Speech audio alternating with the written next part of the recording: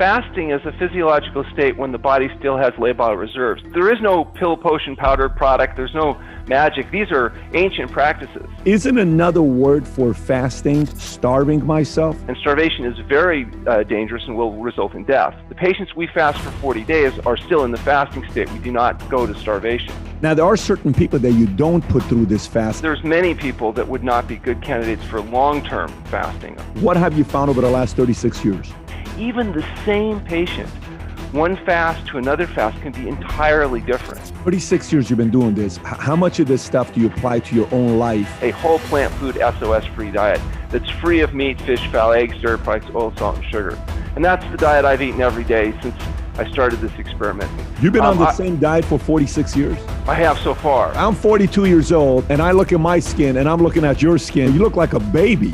You don't look 61 years old. That's insane to be thinking about that. What are you going to have for Thanksgiving? I mean, what happens to the turkey? Honestly, once people adapt, they really don't miss the greasy, fatty, slimy, dead, decaying flesh processed foods that make other people feel so compromised. I hope you're happy with yourself because you ruined everyone's Thanksgiving. You got this fat turkey sitting there, and are you going to be thinking about Dr. Allen? And it is really difficult to live healthy in our society today because the society is designed to give you what you want, not necessarily what you need. My guest today is the author of the book called The Pleasure Trap, as well as his expertise is helping people who are stuck in self-destructive cycles. What a thing to be able to help, right? If you got any kind of self-destructive cycles, hopefully we're going to be able to fix that today. That is Dr. Alan Goldhamer. Dr. Alan Goldhamer, thank you for being a guest on Valuetainment. My pleasure. So look, I mean, I've read a lot of books on, diet and fasting. And, I got my CFO in the office here. He's all about fasting. I got Kai over here is going on a 46-hour fast now. You broke it already. He broke it. He said he's going to try to do 48 hours. He broke it at 44 hours. Everybody in our office is about fasting except this guy. So, but I'm open to it and I'm learning about it. We had a couple other friends here on talking about this guest as well. So it's good to have you on. But you take it to a whole different level. You don't say a 12-hour fast or a 24-hour fast or a 48-hour fast. You go all the way down to a 40-hour fast, and you've done this with nearly 20,000 people. So how did you get about thinking of wanting to do 40-hour fast? And tell us a little bit about your background on how you came up with this philosophy. Well, actually, it's actually 40 days of fasting at the extreme. So, Did I say 40 hours? You did. No, it's 40 days. 40 it's 40 days. Well, Moses, David, Elijah, and Jesus said to have fasted for as long as 40 days, and certainly several hundred of our patients as well. There's really two kinds of fasting that people are talking about today. One is intermittent fasting, which is what your colleagues there are actively engaging in. And the fact is, everybody intermittent fast to a certain degree. You eat your last meal, whatever time that is, and then you go to sleep. And when you wake up in the morning, you break that fast with something we call break fast or breakfast. And so the question is, what's the ideal period of time for that intermittent fasting period to be? In our practice, we encourage patients to fast every day for 16 hours so that they have an 8-hour feeding window. And what that means practically is that you stop eating at least 3 hours before your normal bedtime, and then you defer your morning meal until you've had a period of around 16 hours of fasting. And it's thought that cumulative benefit from intermittent fasting over long periods of time may have some significant health benefits. In our practice, we have another type of fasting that we utilize, which is long-term water-only fasting. And this is fasting that's done under medical supervision in a controlled setting where patients go from anywhere from 5 to 40 days. So although intermittent fasting can be done safely by virtually everybody and may be a healthy practice for everybody, long-term water-only fasting does need to be done in a controlled setting in order to ensure that it's safe and effective. So there's a history, exam, laboratory monitoring, medical management that's done, and that's how we're able to do this safely and effectively. And we have done this over 20,000 times with patients over the past 36 years. So we have a lot of experience, and it's used mostly at helping people overcome specific health problems. Now, there are certain people that you don't put through this fast, and I think it's 5 criteria, if you don't mind sharing that with the audience.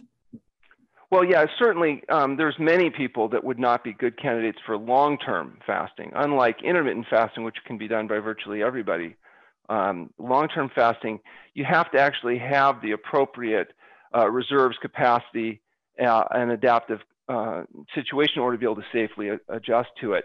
There's also patients, for example, that are on medications, medications that can't be arbitrarily discontinued without serious consequences wouldn't be candidates for water-only fasting. Water fasting is done when patients are stable off their medications.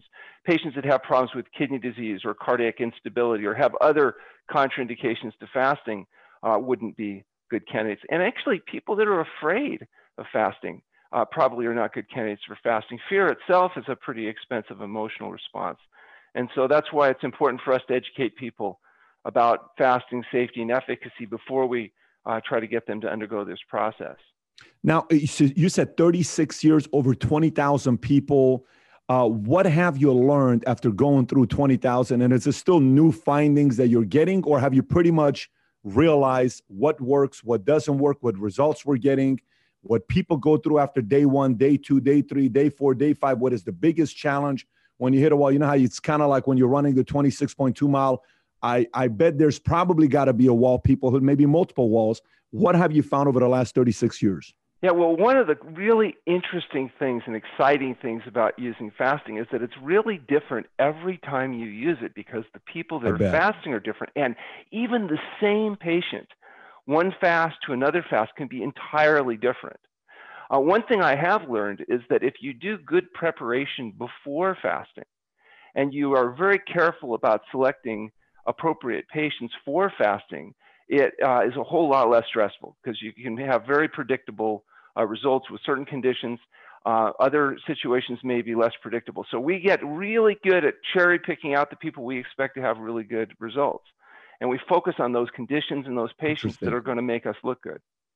Well, you're saying that right up front. So you're not even trying to do the impossible. You're just making sure you have certain set of criteria that you get the best result. You focus on those folks. Yeah, you know, the fact is it looks like what we're doing sometimes looks miraculous. And of course, it's not at all, because all we're doing is getting the body to do what it does best, and that's heal itself when you get out of the way. We actually don't do anything, when you think about it, other than carefully select and monitor patients to go through this very natural process. And what's interesting, and what I've learned in response to your question, is that the people that respond the best to fasting are the patients that have problems that were brought about by dietary excess. So, you know, when you think about it, it's not shocking that conditions like obesity and cardiovascular disease, including high blood pressure, type 2 diabetes, autoimmune diseases, and conditions like lymphoma, these conditions we know from experience are made worse by poor dietary choices. It's not shocking that they would get well faster with fasting than they would perhaps in other circumstances, because the reason they're sick to begin with is because they haven't taken the ability to control what they're putting in their mouth, and they're developing diseases of dietary excess. These diseases used to be called the diseases of kings, because it was the wealthy elite kings that used to get these conditions. Now they've become ubiquitous because even poor people in our modern world are living as only kings used to live in the past, that is, eating highly concentrated, highly refined foods. What do you mean by these diseases are named after kings? Can you name them? Well, no, for example, cardiovascular disease and high blood pressure used to be very rare. The only people that used to develop cardiovascular disease, coronary artery disease, were the wealthy elite that could afford to eat like we all eat today. You know, in the world of our ancient ancestors, getting enough to eat and not getting eaten was the imperative of life. In fact, most humans, according to anthropologists, never lived to reproduce. They never passed on their genes. It was only the rare people that survived long enough to pass on those genes, and those were our ancestors. The people that didn't make it were, you know, what we call losers. They're not your ancestors. Your ancestors are the winners. We're the end result of 1,000 generations of successful survival and reproduction. We're the piece de resistance. And the problem is our brains that allowed us to do that were evolved in an environment of scarcity. And now we've changed the environment because humans are so innovative and so creative. We've been able to change our environment. And now we live in an environment of abundance. And as a consequence of those changes, our brain doesn't serve us well unless we become very conscious of the vulnerability to the pleasure trap. That's very deep. So now you're saying 90% is you pretty much lock onto the people that are the ideal candidates for you to work on, not the impossible cases. What is an ideal candidate to go on a potential 10, 20, 30, even a 40-day fast?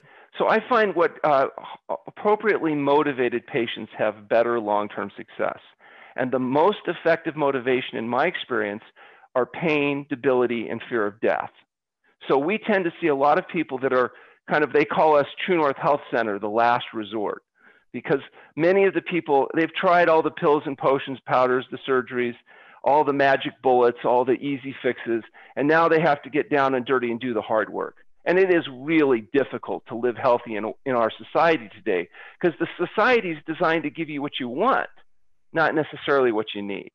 And what we want is to live without having to limit any of our behaviors.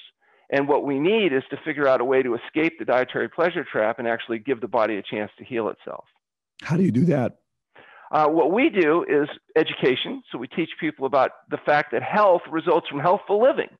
And from our viewpoint, healthful living involves diet, sleep, and exercise. So we teach people how to make sure they prioritize their sleep, that they get appropriate activity, and that they control what they put in their mouth. And from our viewpoint, that diet is a whole plant food diet that's SOS free. And as you know, SOS is the international symbol of danger. It also stands for chemicals that we add to food that fool the satiety mechanisms in our brain, lead to systematic overeating, and lead to the metabolic syndrome that's epidemic today. And that metabolic syndrome is responsible for contributing to the diabetes, the high blood pressure, the autoimmune diseases, and some forms of cancer. So when people are educated about that, they can make a decision to make sure they're sleeping, exercising, eating properly. Some people, that's not enough. They need a little extra help. And that's where we have an inpatient facility where people can come in and live in a controlled setting so that they can go through fasting if necessary safely. They can make the dietary changes, and they can get educated about what it's going to take to actually get well. And once people experience getting well, sometimes they're motivated to comply. What does O stand for in SOS? Oil. So it's salt, oil, and sugar. Those are the chemicals that we put in the food that make us fat, sick, and miserable. So those are the words: salt, oil, and sugar. Yeah, so these are not actually food, but there are fractionated food byproducts that we put into the food to stimulate the dopamine in our brain. Got it. So you were talking about, healthy diet, healthy sleep, healthy exercise. And when you look at these things, you look at, in bodybuilding, they'll say 80% of bodybuilding is diet, 20% is actually training because you got to eat right. And if you don't eat right, there's no way in the world you can compete because 80% is diet, right? How much of us staying healthy has to do with, if you were to rank them, diet, sleep, exercise, sex, how much of a healthy living has to do with those four things? So the fact is that we know that a lot of health is involved in things you don't have control over, and genetics are a dominant component in that. But of the things that you can do something about, it's my estimation that about 80% of the effect size is from what you put in your mouth, and the balance comes from your sleep, your activity, and the psychological variables, which certainly would include your interpersonal relations and all the things that go along with that.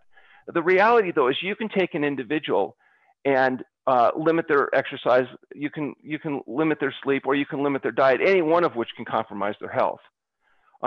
If you want to get and keep people healthy, you have to really control all three.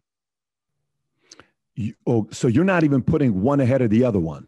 What I'm saying is that the largest effect size is in 80% is diet. Is diet. But the fact is that if you compromise sleep, you compromise health. If you compromise, if you get inadequate activity, you'll still eventually compromise health. Interesting. So you, in other words, you are putting diet ahead of the other two. If you were to only do one, you are putting one ahead of the other two. Of the things that we have to implement in people, probably 80% of it is involved in controlling what people put in their mouth. Got it. So Pleasure Trap, what inspired you to want to write this book? I mean, obviously it's done very well. I'm looking at the reviews. What inspired you to want to write this book? Well, we've been in practice a long time before we started writing The Pleasure Trap. And the idea was to try to explain how it was these patients that we were seeing get well were actually getting well, trying to come up with an explanation that made sense, that was consistent with our experience and the facts as we could determine them. And so, in our mind, the pleasure trap, that is the artificial stimulation of dopamine in your brain. That dopamine is what's associated with pleasure. The more dopamine, the more pleasure. The more dopamine, the better the food tastes, the better the experience is perceived. The reason why your brain gives you dopamine is to reinforce behaviors that favor survival and reproduction. So it's not surprising that the only natural normal stimulants of dopamine are food and sex. Food and sex are the only natural, normal, intense stimulants of dopamine, as you'd expect, because if you didn't engage in enough feeding behavior, you wouldn't survive. If you didn't engage in enough sexual behavior, you wouldn't survive. And so it's logical that the brain would reward the body by engaging in these positive behaviors. The problem is humans got really clever, and we learned to short circuit this very natural system with the use of certain chemicals. And one of the most obvious are drugs: alcohol, cocaine, methamphetamines. These chemicals all stimulate dopamine production and make people feel good. The problem is it's an unnatural stimulation, and so it can lead to addiction. I mean, that's the hallmark of addiction, where you're having to do something to continue, not only to feel good, but to avoid feeling very bad, the withdrawal effect. And the same thing happens when you add these chemicals into the diet. They taste really good. They make foods taste good because they result in dopamine stimulation in the brain, just like that drugs do. But it's an artificial stimulation, and you can literally develop an addiction, if you will, to the artificial stimulation of these chemicals. And now you have to keep eating these chemicals to avoid feeling very bad. And people don't like to think of themselves as addicts because they're eating a sugar, salt, and oil-rich diet. But the reality is when they try to stop it, it's very difficult. And that's why today 2/3 of people are overweight or obese. The majority of people are developing these chronic degenerative diseases, and people are dying and becoming debilitated, which was maybe even a bigger issue, years before they pass. Life expectancy up until recently had continued to increase. The last few years, it's actually starting to decrease. And even perhaps more important or urgent to people than life expectancy, that is how long they're going to live on average, is healthy life expectancy, how well they're going to live when they're alive. The reality is 9.6 years of debility is average now. So people are not living a good life and then having a good death where they go to bed and don't wake up. They're spending years or decades unable to talk or move, lying in nursing home beds, waiting for people to come and change their diaper because they've had strokes or heart attacks or preventable debilitating illnesses. And that's what we're interested in helping our patients prevent. We know they're not going to live forever. Look, you have 109 billion modern humans that have been born on the planet. There's about 7.7 billion of us alive today, but we only have good documentation of 5 people living past 117. You're not going to live forever. You have a 1 in 20 billion chance of living past 117 currently. So you're not living forever, but what you don't want to do is give up what could be the richest, most valuable years of your life, the last 10 or 20 years of your life.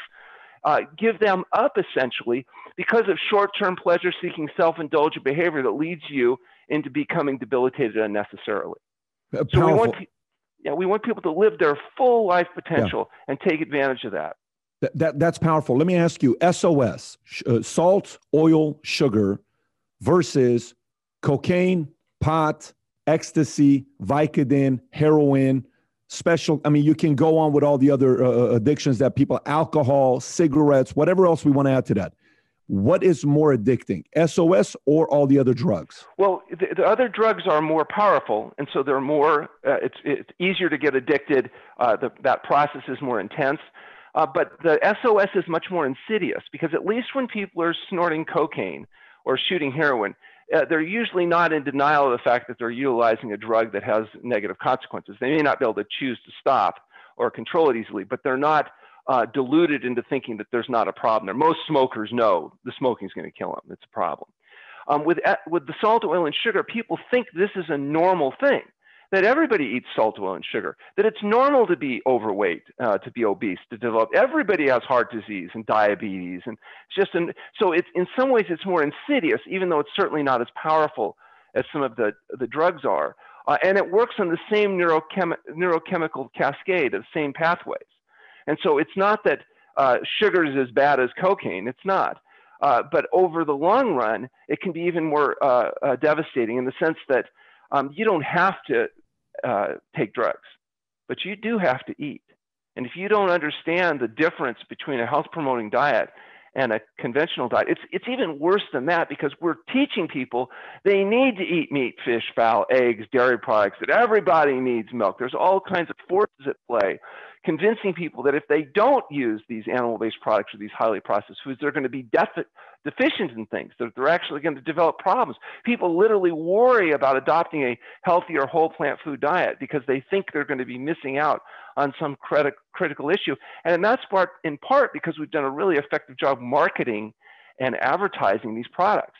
So, I mean, you've really got to admire the people that have, sold people this concept that these highly processed fractionated food products are actually necessary and even important to sustain health. Doesn't mean it's true, but it's certainly been an effective campaign.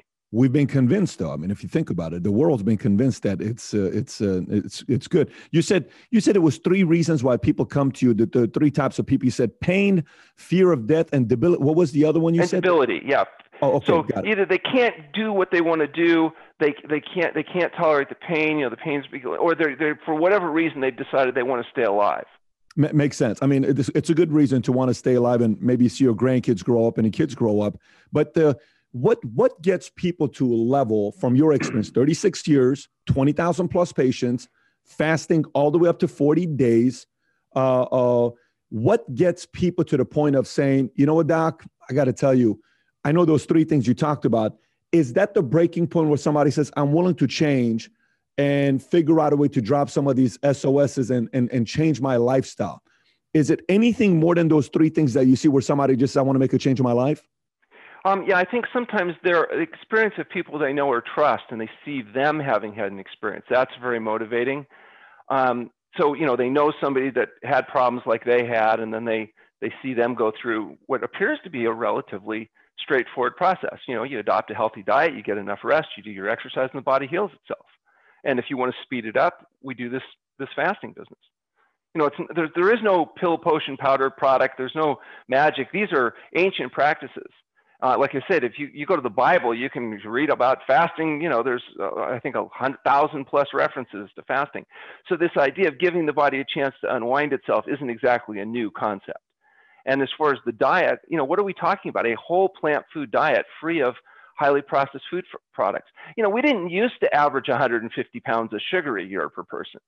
In the world of our ancient ancestors, sugar wasn't even existent in a concentrated form like that. And the same thing, salt used to be such a precious commodity that it was used as a means of exchange, worth a salary. It derives from the fact that, these highly fractionated food products used to be rare, not ubiquitous. We've gotten clever, we've gotten smart, we're post-industrial revolution, and as a consequence, we've changed our environment, and now we're in deep trouble.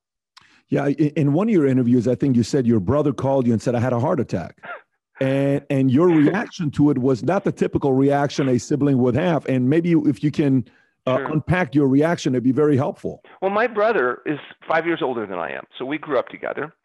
And, I got involved in this very young. I wanted to be a better basketball player because my best friend, Doug Lyle, used to beat me just mercilessly. And I thought, well, I practiced. It didn't do any good. I thought maybe I'd get healthier and that would give me an edge and I would crush him.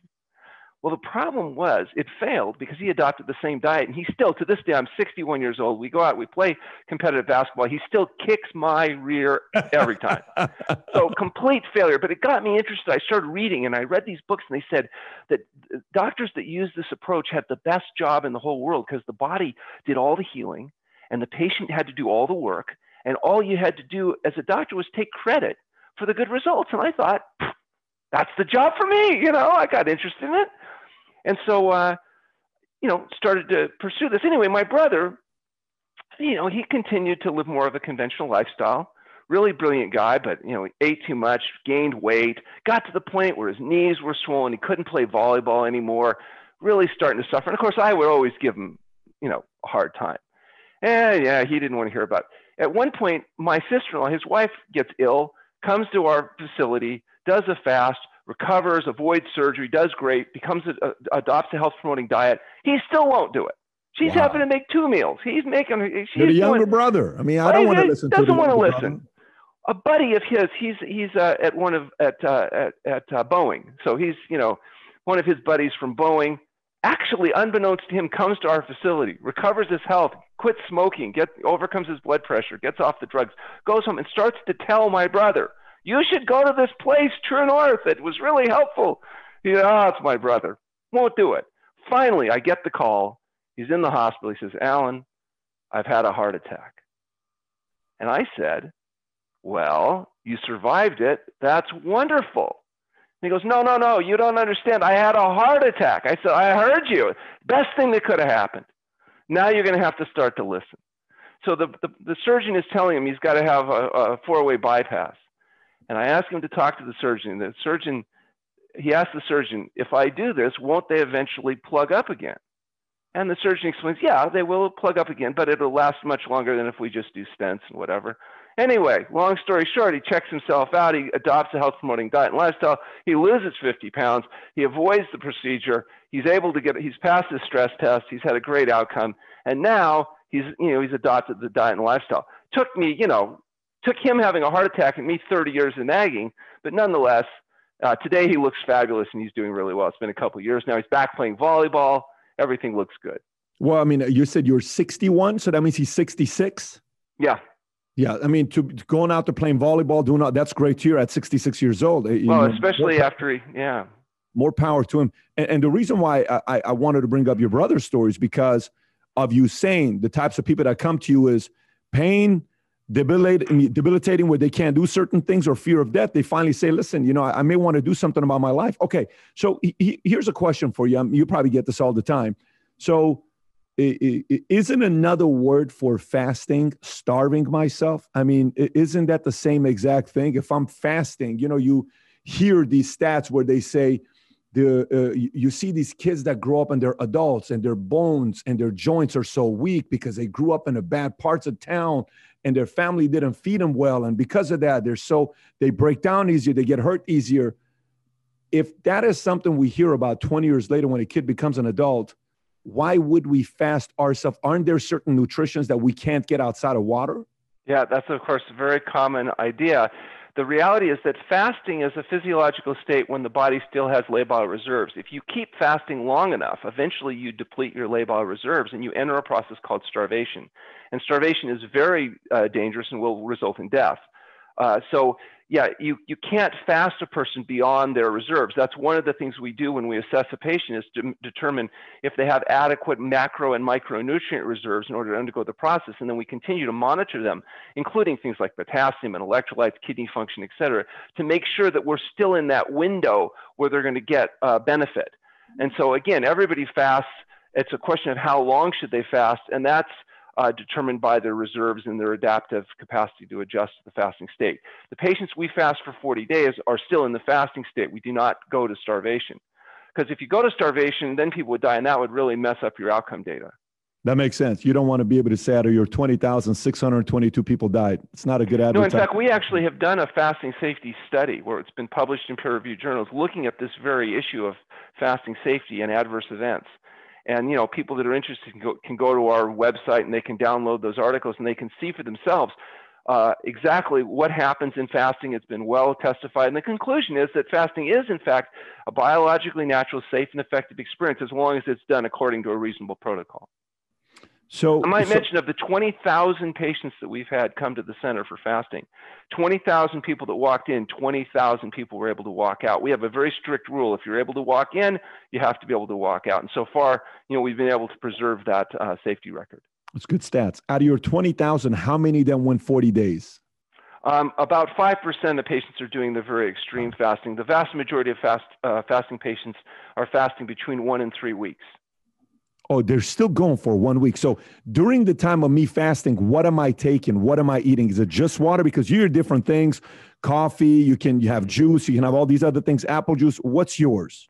So water fasting is just that, water only. In fact, it's distilled water only, fractionally steamed distilled water. So the only thing they're getting during this fasting experience of 5 to 40 days is water only. Now, there is juice fast and other modified programs that people can do, and they can be very helpful, but they're not water fasting. Water fasting induces a unique biological adaptation that's really unique to water fasting. So for the conditions that we're treating, there's nothing that works quite as well as doing water-only fasting. If you're if you're trying to normalize blood pressure, overcome type 2 diabetes by reducing insulin resistance, break down lymphoma tumors, dealing with these autoimmune diseases, water fasting is a really unique biological adaptation. Water fasting. So that means for 7 days, all I'm having is water. For anywhere from 5 to 40 days, correct. Anywhere between 5 to 40 days, all I'm having is water. And so if you can walk me through this, you know, day one, what happens? Because, you know, the typical one we hear about is the 18-hour one. You start at 6 o'clock, you don't eat till lunch, 12 o'clock. That's what you hear about, 18-hour fasting, you know. So what is the body same going process, through within the time? Yeah, it's the same process, but it's going to be extended out. Instead of breaking your fast with breakfast, we would continue. Now, in our patients, let's be clear. First, there's a review of history, exam, and laboratory baseline. So we know from the history, the physical examination, and the laboratory testing, that the person is a good candidate, that they have the reserves, that they have adequate kidney function, that they've got cardiac stability, that we've gotten them weaned off their medication safely beforehand. And they've done a good lead-in program. So they've eaten fruit, salad, and steamed vegetables only for a couple of days. There's no meat, fish, fowl, eggs, dairy products, oil, salt, sugar, or highly processed foods being used. That makes the transition to fasting much easier. And as I said, they've been stabilized off any medications. Now they start fasting. During the fasting state, we impose a degree of rest. So people can move around. We even have little classes and things that they do, but basically they're not doing vigorous exercise or intense, stressful activities. And the reason for that is if you are extending a water fast and you continue to say exercise, what you would do is you'd force the body to generate more glucose to provide use for the muscle and the brain. And the only place that it can get that glucose after the glycogen reserves, after the first, say, 48 hours, is through a process called gluconeogenesis, which is a breakdown of protein.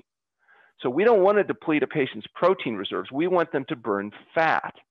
And what's really exciting is we have actually recently acquired a DEXA scanner, and we've been able to do really detailed whole body composition changes.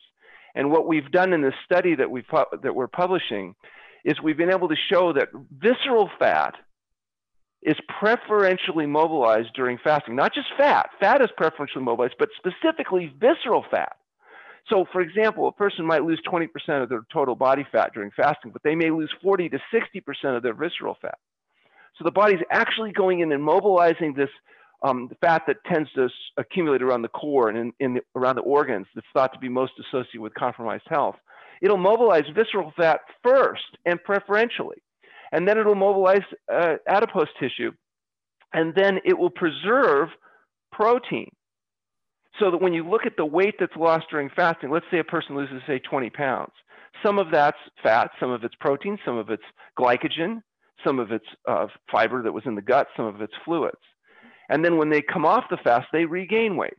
But the weight that's regained during recovery is almost exclusively protein, water, fiber, and glycogen, and not fat. In fact, the fat loss continues during refeeding. And so what we found with water-only fasting is it's a unique way of mobilizing visceral fat, which helps open up the blood vessels, gets rid of the health-compromising components, much more so than, say, going on a high-protein, high-fat, keto-type diet.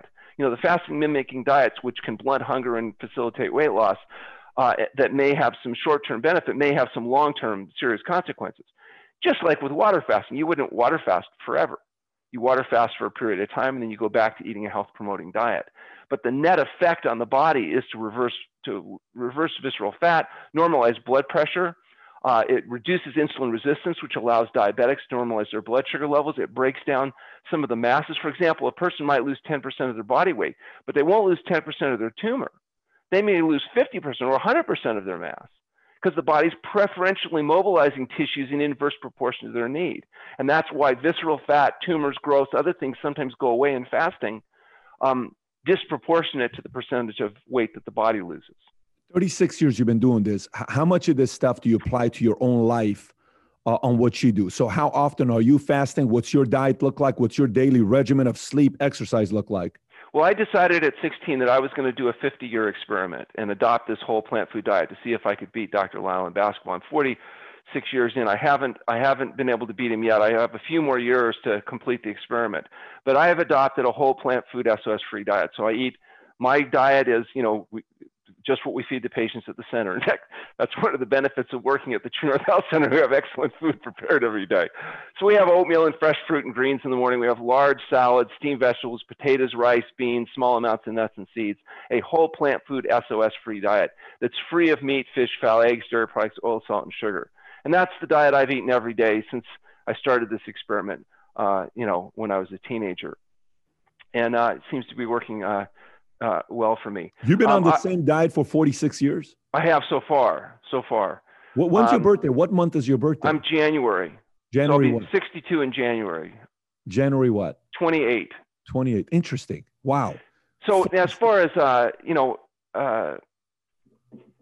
exercise, I like basketball. So, my routine up until COVID was 10 hours a week of full court basketball with a group of, I must say, much younger gentlemen. And I that's, other than all the deaths and problems, that's really been the hardest thing for me with this current COVID situation, is that, public basketball gyms have been closed. It's been a real, what I consider a tragedy. So I've been still playing basketball, but it's not the same when you're playing on your court, and not engaging in the mock work. Familiar with it, yeah. So, and I've had to resort to treadmill and other things, which, aren't as interesting. And as far as fasting, I hate fasting. I do it every year. I do it every night for 16 hours, and I do it every year as a preventative measure. But the worst part of fasting is you have to rest. You have to take it easy. You can't work. You can't play basketball. So there's definitely a price that's paid to do fasting properly. But in addition to 16 hours a day, I do a week or so every year. If I fast a patient for a week and there's no symptoms and they're healthy, there's no other issues, then usually that's the end of that and we move on. The only reason we go longer is because we're trying to achieve an end goal in terms of, people have health issues that we're trying to normalize. And that's how long do we go? We go however long it takes. If, for example, high blood pressure, we fast for 5 to 40 days. What determines that? Well, however long it takes to normalize the blood pressure.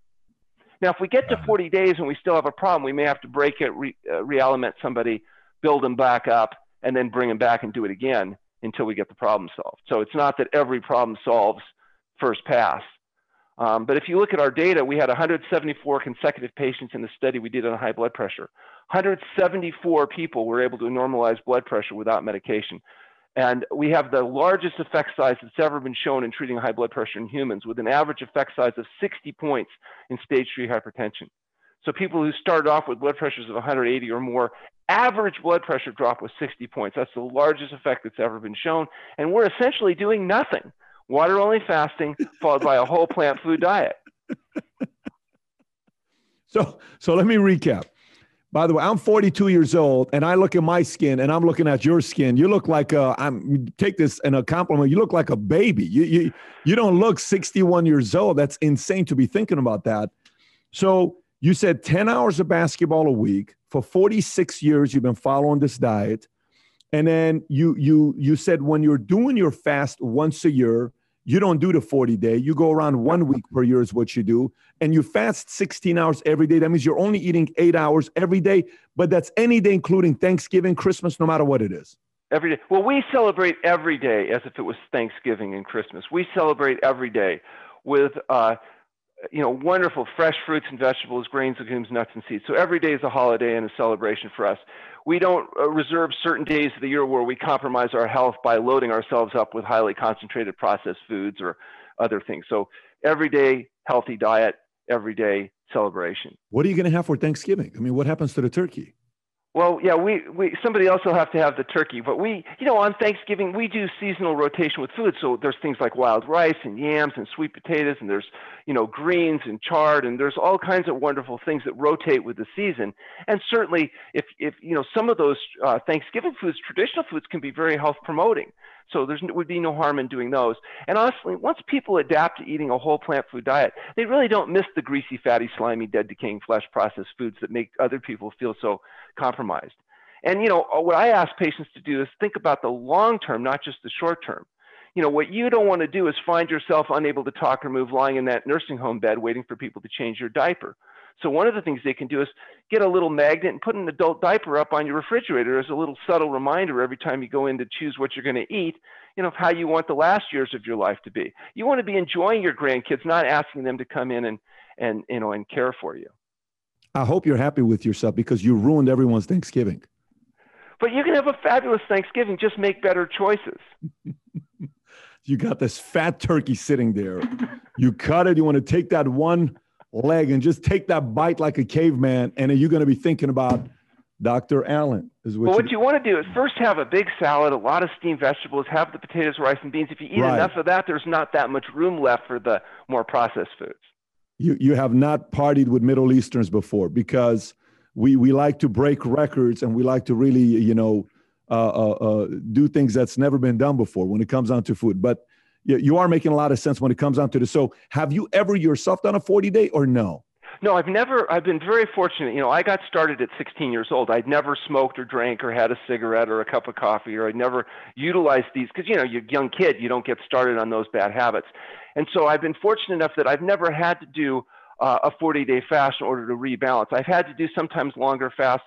I did one longer fast that was, I was playing basketball and I accidentally hit some guy in the mouth with my elbow. So I got basically a human bite wound. And, even though I knew better, instead of stopping and cleaning the wound carefully, I finished the game. We won, by the way. But nonetheless, I got an infection in my elbow, and human bite infections are not nice. The organisms can be pretty nasty, and so swell up. And I ended up having to do a longer fast in order to get that infection to clear, because I was, stubbornly not wanting to use antibiotics in that particular case. Fortunately, healed up, did fine. But with that exception, I've never really had any problems. I've been so fortunate to get started so young that I haven't had the health issues. And so when I fast for a week, if everything's clinically stable, just like with patients, I'll terminate the fast and move back to healthy eating.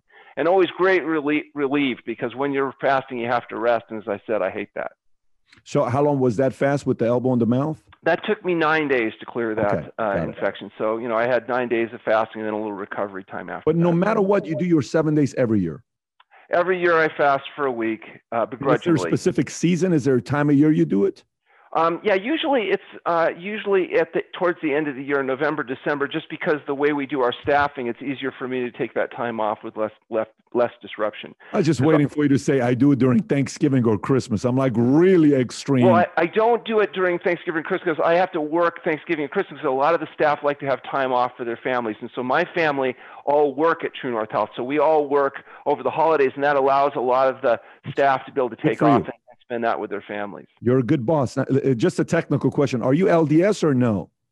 We're not, although we have a lot of LDS patients, and we have, I speak a lot to those organizations and those churches, because they're very supportive of fasting and the whole idea of diet playing an important role in vegetarian diets and this type of thing. So what's your, is there a denomination you are or no? I'm Jewish. So I was raised with the K foods, the kugel, the kreplach, the knishes, the blintzes. And boy, wasn't it a shock to my parents when they had to make these changes themselves and give up their own traditional diets because of the need to regain their health. And I was very fortunate that both my mother and my father ended up actively embracing this style of life and did very well. My mother actually, when she was 92 years old, had outlived all 50 of her lifelong friends. And she told me that, many of them used to make terrible fun of her because she wouldn't, her son's crazy diet and all that stuff.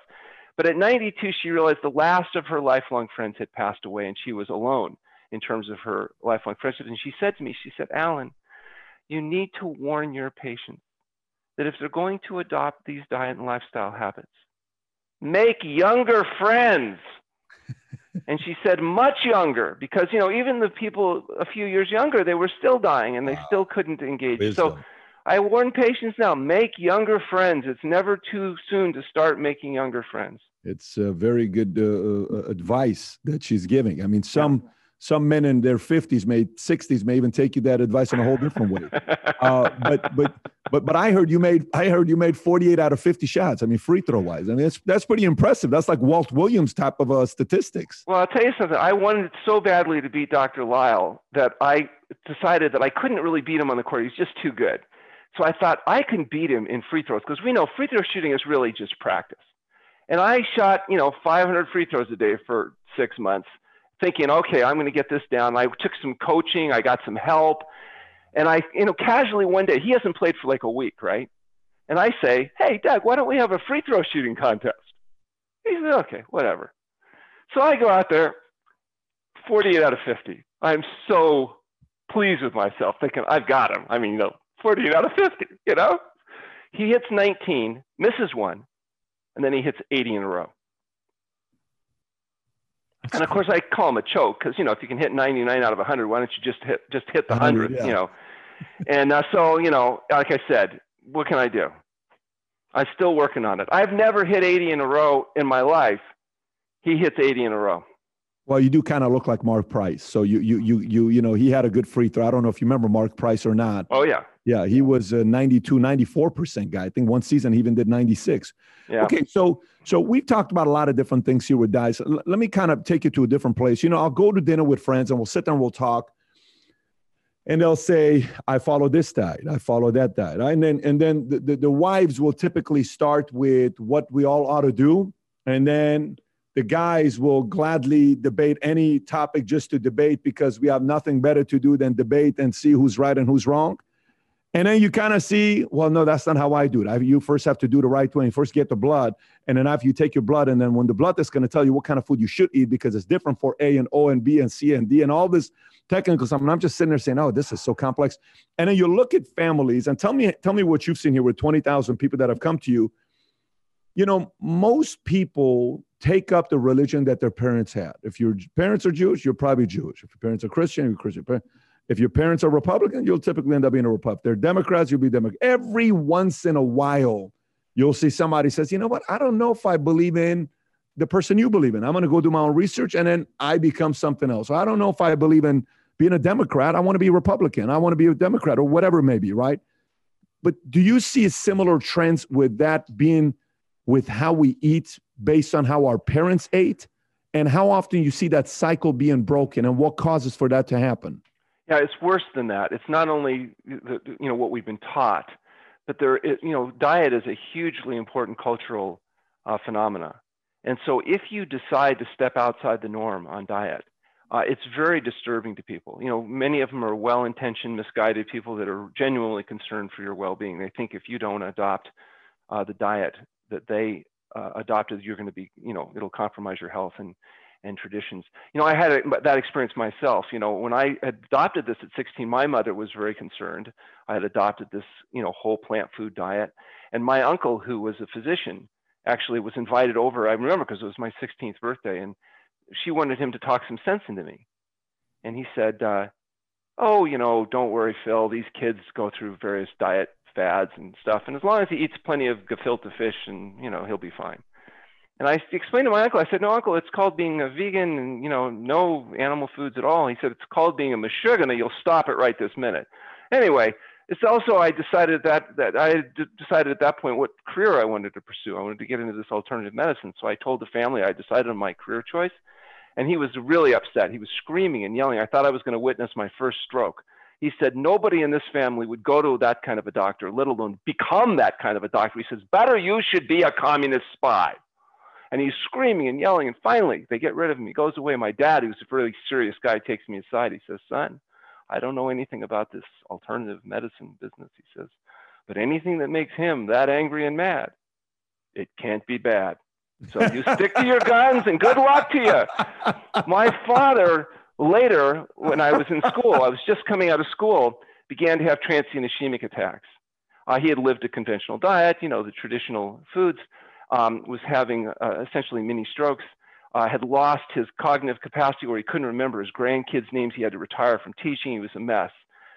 Comes into the center. We had just started up, undergoes 26 days of fasting, recovers his health. To make a long story short, 20 years later, he helped edit The Pleasure Trap because he had made such a fabulous recovery. So he ended up being a really fabulous outcome in terms of, doing much, much better as a consequence of dietary change and remained compliant.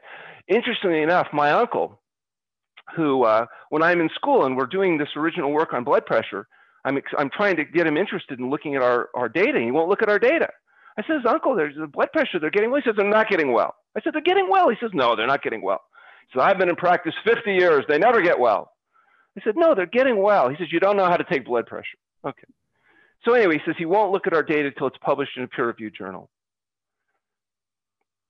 2 months before our article finally comes out. We get it accepted for publication. 2 months before, he dies of a massive heart attack. Come on. My mother swore to the day she died, he died just so he wouldn't have to admit he was wrong.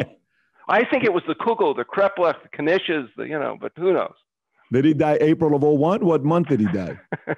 Because the paper is June of 01, right? When he came out. Is that the time? Wow. Unbelievable when you think about it. He never did review the data because, I'm sure he didn't. I mean, they don't have that kind of stuff up there. Yeah, depends on where he went. But there's no question. This dietary, when you step outside the dietary norm, you're going to raise some concerns.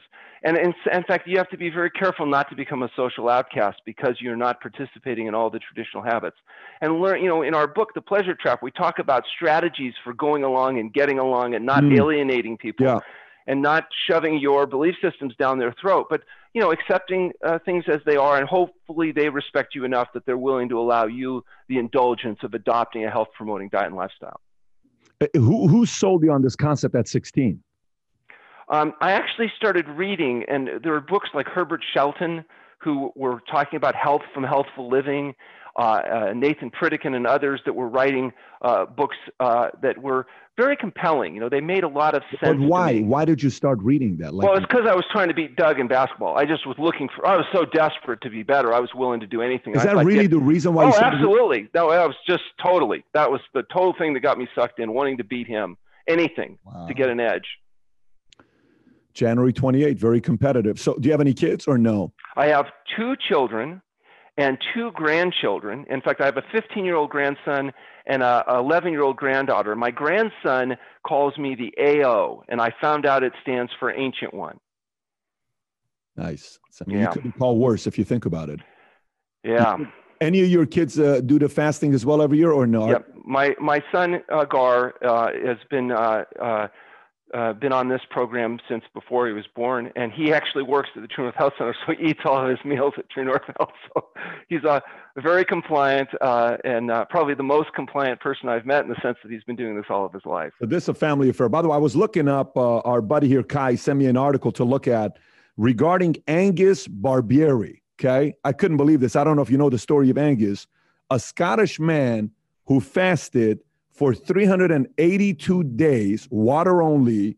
He went from 456 pounds to 180 pounds. He lost 276 pounds fasting for 382 days. I can't even believe it, but he owns a Guinness Book of World Record.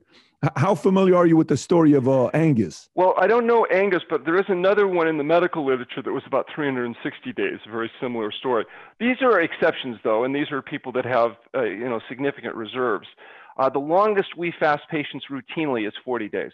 And the problem is, as you start getting beyond 40 days, you start getting into a more delicate situation that requires even more careful monitoring in order to avoid depletion, particularly electrolytes and micronutrient depletion.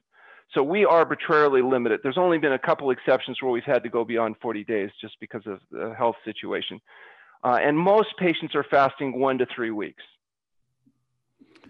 Okay, so I'm making a note. Don't try to break Angus's record. No, I wouldn't recommend that. Okay, I just want to make a disclaimer to everybody out there. We got to make it somewhere big here. Do not break Angus's record. We may never see you again. Last but not least, before we wrap up here, for bodybuilders, if you're a bodybuilder and one of the things you worry about being a bodybuilder is thinning up too much and losing muscles, and when I talk to a lot of these Mr. Olympia guys, they're friends of mine, fasting, some of them actually, believe it or not, do. Very few of them do in their own way as they're trying to cut up, preparing for the competition. But the dizziness comes in and some of these guys take diuretics to suck the water out of their body. And that's definitely not a philosophy you have. But what do you say to people that build muscle and they may want to take up this 1 week to go on it on water, but when you go on it, you could end up losing muscle because you can't lift for those weeks. I know you kind of talked about it a little bit earlier when you said you shouldn't be losing weight because you're losing fat and you should keep you will lose weight, but not necessarily muscle. What will you say to bodybuilders when it comes on to fasting? Well, there's a couple issues here. Number one, we need to be really clear. What's best for maximum athletic performance isn't always necessarily best for health. So, for example, NFL linemen that use anabolic steroids may be bigger and better, but they get testicular atrophy and die from heart disease when they're older. So just because it makes you a better performer doesn't necessarily guarantee it's making you healthier. And so the strategies that might maximize bulk for weightlifting aren't necessarily the same strategies that you would use to maximize health. Second of all, as far as fasting, I think actually quite a few weightlifters do use intermittent and also limited term fasting for the purposes of mobilizing visceral fat. And you can do that. Remember, you don't lose any muscle cells because when you fast, you just lose the cytoplasm, some of the material in the, the size of the cells get a little bit smaller. Same thing with fat. You don't lose any fat cells. You're losing the juice in the fat cells. When you come off the fast, you will rebuild your muscle cells. You'll pump those back up, but you won't pump your fat cells back up if, in fact, you're eating a calorically appropriate, health-promoting diet. And that's one of the things that the study that we're doing is showing, is that, in fact, fat loss continues on an appropriate diet, but muscle comes back, glycogen comes back, et cetera. So I think that fasting probably does have a role there, but the biggest thing for weightlifters is to try to do what they're doing healthfully. And so, you can do it healthily, but it's not as good as if you're injecting steroids as far as the short-term gain. So there is a price that's paid for doing it healthfully. So we're not getting endorsement on steroids from you here on this episode. Yeah, I wouldn't recommend steroids. What I would tell you, though, there's been a number of NBA players that have been experimenting with whole plant food diets. And it's been interesting is looking at the effect in terms of especially fourth quarter performance. And there's some data that is out there. I'm not an expert on this, but there's data out there showing that particularly when it comes to endurance measures and others, adopting these healthier plant-based diets may actually reduce injury, short-term injury, speed injury recovery, and also affect long-term endurance. So I think there is some building evidence that athletic performance may be enhanced. There's some movies out like Game Changers, James Cameron's movie, that makes a compelling case by some very competitive athletes that you can. Persian bodybuilder, I think it's a Persian or Armenian bodybuilder, a guy named Patrick, who's massive, game-changing documentary, had a lot of controversy behind it. Yes. Yeah. Who's the biggest name that believes in 1 week fasting? Any athletes that's a very big name that's done a 1 week fasting? Anyone, a president, political, business, sports? Unfortunately, I don't mention patient names ever. So not your patient. Not your patient. I'm talking people that have publicly come out and said it, not your patients. Yeah. I wouldn't have any lists of people on that I would be talking about. I was hoping you were going to say Donald Trump fasts a week every month. He takes care of himself, maybe Chris Christie, but we're not. I wouldn't know anything about it. I really only pay attention to my patients. That's good. Very good. Well, we appreciate you. We had a really good time, folks.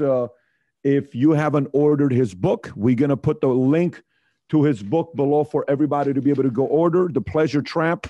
Dr. Allen, thank you so much for being a guest on Valuetainment. I would say there's one thing, if I might just add, if people have a question about whether they're a good candidate for fasting or fasting might be relevant to them, they can learn a lot about that at our website, or they can call me, and we offer a no-cost phone conversation if they want to talk about, is this something that might be useful to them? I'd be happy to help answer that question for them. Well, next time I suggest when you're doing an interview like this, do it in a way where you have the website on the back so people can see it.